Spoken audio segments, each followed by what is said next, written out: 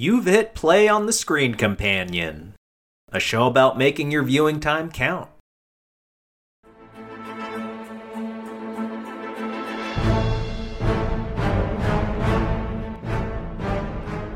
So, adjusted for inflation, the first movie from '96, its box office would be $840 million in today's $22. Oh, that's a lot of money. It was Cruise's first time as a producer. Mission Impossible 2 from 2000 was the highest grossing movie, followed by Gladiator. Mission Impossible 3 was the lowest grossing, just shy of $400 million, and because it was released at the same time as Casino Royale, I can tell you it was almost $200 million less in grosses than that movie. There have been a few times where Mission movies have released the same year as Bond movies, and Mission Impossible 3 definitely got his ass kicked that year. Oh, yeah. Well, I mean, it doesn't help that it was up against a legitimately great movie, because I can see where MI3, it got mixed reviews, right? I was there on opening weekend for all the Mission movies, and let me tell you, I really didn't like the third movie when it first came out. And then you're up against Casino Royale, which is seems to be a lot of people's favorite nowadays, really. That's a tough act to compete with. And it's a new Bond, too, so that doesn't help. Let us go on to Rogue Nation. Please give us a little summary of it. This one is Ethan versus the anti-IMF. It's like their version of Spectre versus Ethan's version of MI6. They're just this organization that's trying to mess up the world. And they're everywhere, and Ethan's trying to take them down and get their ringleader and stop the syndicate. When I heard the story for this movie, I got a little alarmed because it did feel too much like Spectre on the face of it. And I was thinking, oh, don't you go off the rails again. Ghost Protocol, you did so well with that. And I should have realized when you got Cruise and McQuarrie working together, the result isn't going to be too bad. What do you think is unique about this in the overall series? You know, in every movie, either at the very beginning or near the very beginning, you have the classic Ethan Hunt, here's your mission, da-da-da-da-da. But with this one, the message is hijacked. Hey, Ethan, you're looking for the syndicate. Well, you know what? We are the syndicate, so stop looking for us. We're going to win. The big bad of the movie kills this innocent IMF agent right in front of Ethan, and you automatically see how dangerous they are. I think almost more than any of the Mission Impossible movies, this one really set up how dangerous the villain and that organization is in the most effective and surprising way possible. The detail of the syndicate being it's made up of former agents from around the world, that's beautiful, because half the time when I'm watching movies like this, I'm thinking, how do they find all these henchmen? Why would they all want to work for Spectre? Yeah, you don't get all of their backstories, you don't know who worked for who, but you know that they all worked for other agencies, and they're all dead or presumed dead. And did you catch that at the very, very end of Ghost Protocol, they mentioned the syndicate? I do remember them mentioning it, but it didn't click with me until I rewatched Rogue Nation because I had forgotten the name of the organization. I love that continuity, man. It almost makes me think they were already thinking about the next movie, and that type of care. It's what I want in my series and what I think Cruise brought to it as producer. I like the way this movie feels a little bit like a throwback to the first one. The tone, it gets a bit more espionage-like. We see more use of fog. Yeah. Literally. I think the standout is Ilsa Faust. What a great femme fatale. You don't know where her allegiances lie for a while. Every time she's interacting with Ethan, I feel like the energy is crackling. Unlike some of the other female leads prior to this one, she really feels like that character earned her spot on the team and earned her relationship with Ethan. Well, I mean, she had to. You never quite knew. You never knew because they would always throw something. I think we saw this in the theaters, right? I think we did. Was Max there? I think it was the three of us who went. It's interesting, having just marathoned these movies, and I'd already seen this before. I'm watching, I'm just like, man, the movies really do keep you guessing. She's a deep cover agent. She's helping Ethan. Is she helping Ethan? Who is she a double agent for? It's almost like she's screwing Ethan over to help Ethan. It's very strange, but I think that's the hallmark of a good espionage flick. I think it's nice to see a spy agency besides the IMF doing wrong for once. The villain in the first movie is the IMF. The villain in the second movie is former IMF. What were some of your favorite scenes or performances in this? I definitely really like the opera house scene. That's a great action sequence. Just the fight scene was good. The tension was good. The climax of the movie was really exciting. The way they caught the villain was just really satisfying. What I like about the latter movies in this series with 4, 5, and 6 is I feel like they are honestly just getting better. And so it does make me excited for 7 and 8. For any other series, I wouldn't believe that the 7 and 8th movie could be even better than what came before it. Damn it if Tom Cruise hasn't made me a believer. He's a gem, honestly. He knows how to give the audience what they want and keep it fresh. A detail I really liked about this one is just the way the villain Solomon Lane matches Ethan as far as being a chess master. And you really feel like he's met his match in a way that the other movies never really had a villain that seemed to go toe-to-toe with him. Mm-hmm. There's a moment where Hunt memorizes a bunch of account numbers that Solomon wants. Going back to the continuity of these movies, whereas in Bond, I feel like sometimes he has skills that just come out of nowhere. The photographic memory thing did show up in previous movies. That is one of his skills. I remember when we saw this in theaters, I remember thinking like, dude, that's a pretty big ass pull. Like, he just memorized all these account numbers, and I thought that was a little much. But watching all the other movies before it, you are right. Like, he does have that very great memory, which would serve a guy in his position well.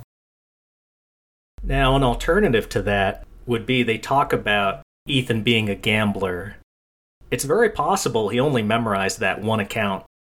It is, but I mean, yeah, because... And he would have been up Shit's Creek if Solomon said, well, what's another number?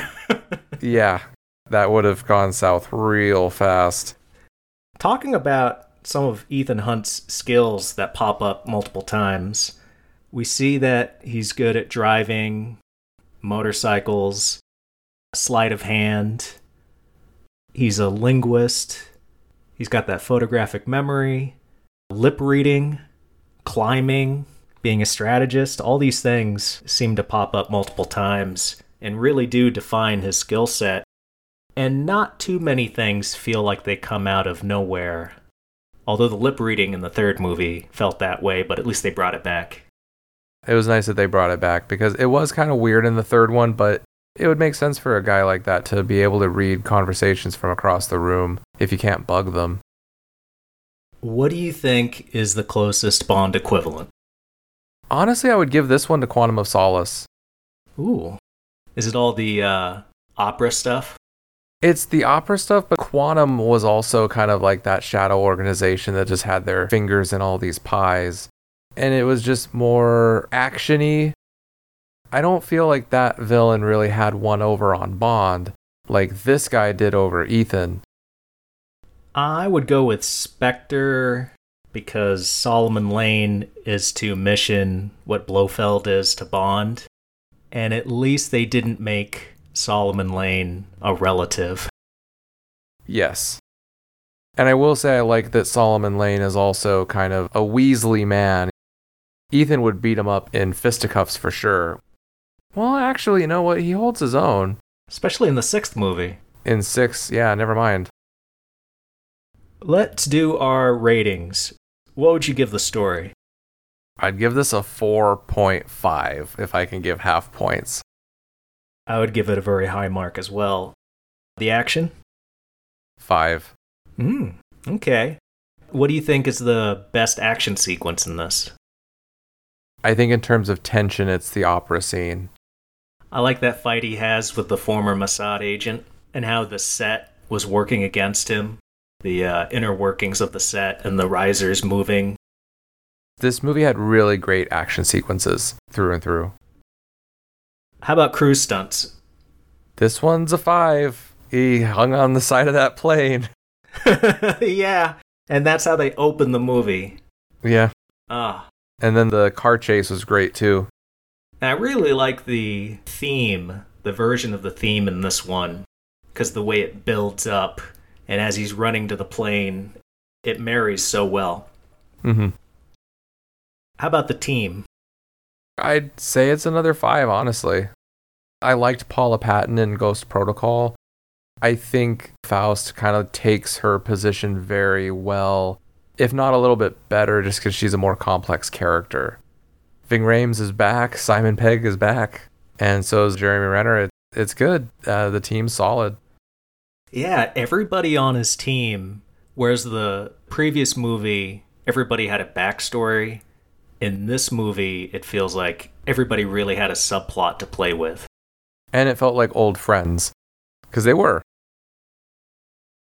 Well, let us move on to the 6th movie that so far is the last one to be released as of this recording. Mission Impossible Fallout. Ethan has to deal with the ramifications of not killing Solomon Lane in the last movie, which I think is a really great plot point. Something like that never happened in Bond, did it? Oh, actually, no, wait a second. Spectre 2, No Time to Die. The relationship between Lane and Hunt, do you think it works better or works worse than Blofeld and Bond in the last 2 Craig movies? I'd say it works better. With Blofeld in the Craig movies, he's, I think because there's less direct interaction, that's kind of one strike. And then also, I feel like in No Time to Die, it was largely Rami Malek's character who was the menace. I feel like Blofeld was just kind of there. What do you think are some of the more interesting, unique aspects of this installment? This is one where it just seems like everything Ethan touches just goes to hell. One of the things that is pretty consistent throughout the franchise is at some point, Ethan gives the bad guy exactly what they want to somehow gain an advantage later. Like giving Max the knock list in the first one. He gave the nuclear codes to the bad guys in Ghost Protocol. I don't remember off the top of my head, but I'm pretty sure he had a hand in giving Chimera to the bad guy in 2. Well, he handed over the thief if he had shot Naya before he escaped. True, and then, yeah, and he stole the rabbit's foot in 3. He stole the rabbit's foot in 3. He's always giving the bad guys exactly what they want. And in this one, he just kind of doesn't. But this one, it's just, it all goes south. You know, it's very early in the movie. Ving Rhames is in a precarious position, and he chooses to save his friend instead of securing plutonium. He saved Ving Rhames really quickly, but there was just enough opening for that plutonium to go missing. And so it's not just the fallout of not killing Solomon Lane. It's like just his awful decision at the beginning of the movie. The fallout of all your good intentions. Well, yeah. He really screwed the pooch early on. When the bad guys get the plutonium halfway through the movie, that is definitely a failure on Ethan's part. That's not part of his gambit. You know, one thing that I liked about Fallout, a lot of things go really south for him. And there are some moments where he looks genuinely concerned. And regretful. And there are a lot of times in the movies where people are asking him, like, is this going to work? And he just kind of confidently says, it's going to work. And then you believe it. But in this one, he's more manic. He's like, it's going to work. Trust me, it's going to work. It's going to work. Like, he's trying to convince himself that it's not going to go south like everything else has been. How about some favorite scenes or performances? I am a Henry Cavill fan, so a lot of his scenes were really good. There was that sequence when he met with Elsa in those trees where they just kind of have their first big heart-to-heart in the movie.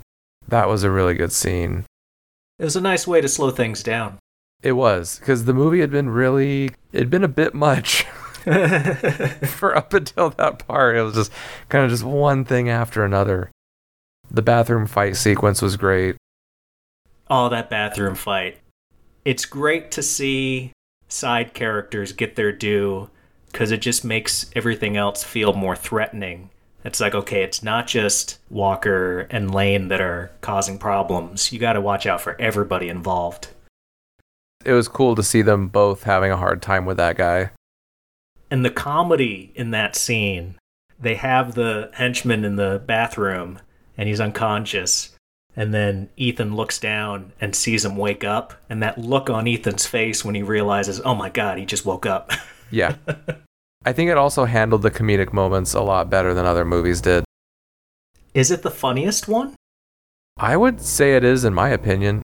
If this isn't the funniest one, I think it's at least the most successful where the humor feels natural to what's going on. Yes. In Ghost Protocol, I felt like sometimes the humor was a little out of place. Same with MI3. But with Rogue Nation and Fallout, it was more natural. The humor was forced in the third one? Are you sure? Who wrote that one? Oh, Lord. Zing. Told ya. Oh, my. What's the closest Bond film equivalent to this? I feel like we've been doing the Craig movies a lot, but I'm going to give this one to Skyfall. Because there are times where he feels very ahead of the curve as opposed to Ethan. Silva had that in Skyfall. That feeling of upper hand until the very end. I see that. I would also pick Skyfall for a slightly different reason. In their respective fandoms, Fallout and Skyfall, I think most people would say objectively they're the best in their respective series.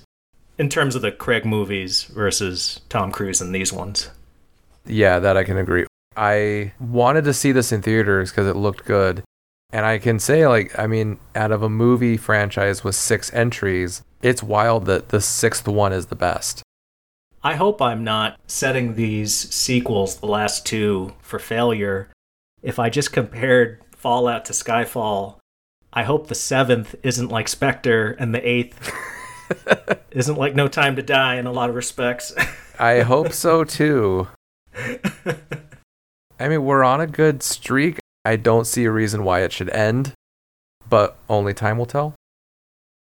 Let's rate this sucker. What would you give the story? I will make your job easy and give it 5s across the board. Ooh. Out of all those, I'm curious about the villain. Why do you give him a 5 out of 5? Well, we see Solomon Lane come back. So we have the great villain from the last movie, and he's just as menacing. But we also see at the end of this movie that he's pretty good at hand-to-hand combat because he almost kills Benji. And then you also have Henry Cavill. He kind of sneakily outs himself as the villain in the movie. I don't want to say it's a blink and you'll miss it moment, but if you're not paying attention, you'll definitely miss it.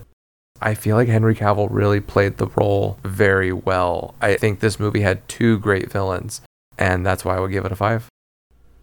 And this one has perhaps the most successfully convoluted plot out of all of them, would you say? Oh yeah, it's pretty convoluted, but it makes sense the whole time. It doesn't get confusing. I feel like they go from one thing to another quickly but effectively. This is a fun one to watch multiple times. If you replay the mission briefing at the beginning of the movie and replay certain scenes, this is why Hunt has survived this long to the last act of the movie. Because it's part of Lane's plan. He wants them to survive. Just long enough. And actually, I wanted to ask you something. Like, did I mishear something in the scene when we are introduced to White Widow? Did she mention that her grandmother was Max? Her mother is Max. Her mother is Max. Okay.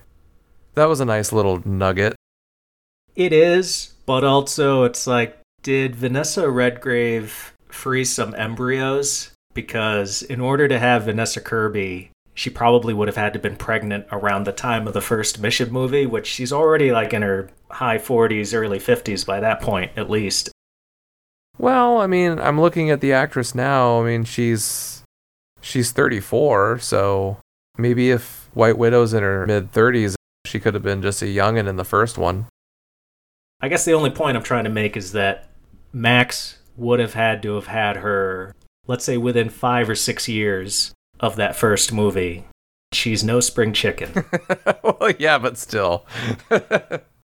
I'm not saying it's impossible. It's not Mission Impossible, but it feels a bit unlikely.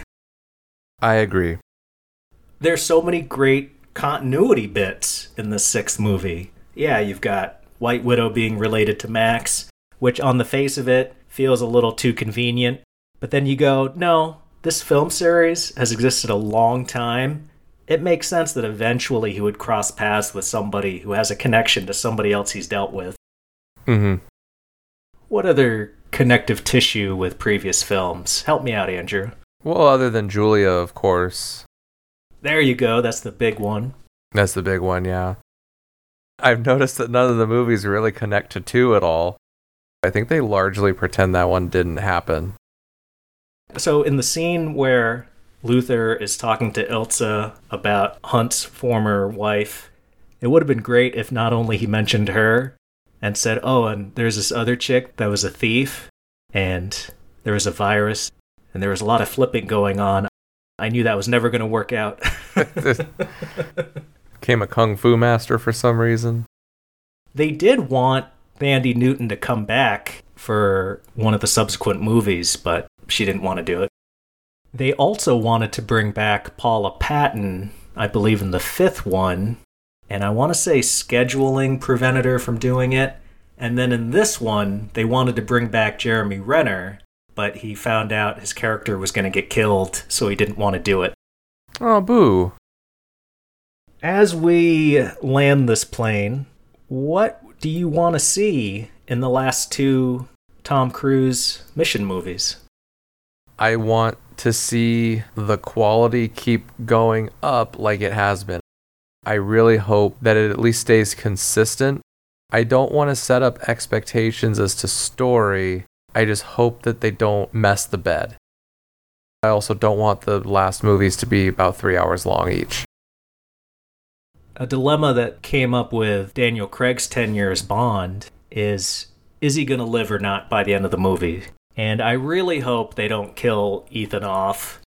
I think he should become the secretary, walk into the Alec Baldwin role, so that he's still part of it, but now they can play the politics. Like you said in the 3rd movie, I wish there was more Larry Fishburne. I love seeing the IMF office. So while he's not doing action scenes in the 9th movie, he could be dealing with politics and backstabbing at the office. So you're hoping that they do 7 and 8 and then continue with new agents? I could see a way where the 8th movie ends and they kill Ethan Hunt, and then he does a narration and says, oh, don't worry about me. They'll always be good agents and the fight will never end, as we see a new group of IMF going to do their next mission. But that feels too obvious. I hope McQuarrie doesn't do that. I hope so too. I don't know if they'll kill Ethan. I wouldn't be surprised if he, quote, dies, but then you see, like, I don't want to use a bad movie as an example, but I think I know what you're thinking of. Go for it. I think it might be like The Dark Knight Rises. Yeah. That's what I'm thinking, is they might pull that where it's just, there's no way he could have gotten out of it, but then you just see him sitting down at a cafe, like, chilling. With Ilsa Faust. Yeah, I mean, that'd be nice. Something in the next two movies I'm really looking forward to is Kittredge coming back from the first movie. What was so great about that guy is he was villainous, but he wasn't actually a bad guy. He was just going against what our hero wanted to accomplish. He was more of an antagonist than the villain. A real bureaucrat. Which that actor, this is coming off of him being a really good bureaucrat in Clear and Present Danger. De Palma must have seen him in that and said, this guy needs to be in my movie because he's the perfect suit. Let us move on to TLDL. Too long, didn't listen. I'm going to ask you a series of questions. I want very short answers. What do you think is the franchise's best quality? Twists. What do you think's its worst quality? That's a tough one. Cliches. Which mission is Tom Cruise's best performance? Just overall, which movie has the best Cruise acting? 1. Which mission, if you could only recommend one, which one would you have them watch? Fallout. Would Bond make a better Ilsa Faust stand-in, or Hunt a better Felix Leiter? Hunt a better Felix Leiter. That would be really cool. Who's a better female protagonist? Julia Meade, Agent Carter, or Ilsa Faust? I'd say Ilsa Faust. What can get more tedious? The masks, the double crosses, or the whole outlining heist? The outlines. Did you know the subtitle for the last two movies is Dead Reckoning? I did see that online, yes. I think Macquarie's having his fun with the audience, because they are wondering if Ethan's gonna die. Let's put dead in the title. Ha ha ha. Probably is that, but we'll see if he kills him. And then I've heard that the seventh movie is gonna end on a cliffhanger. So is this kind of like the mission version of Infinity War? That's what it seems like, if it's going to be Dead Reckoning Part 1 and 2.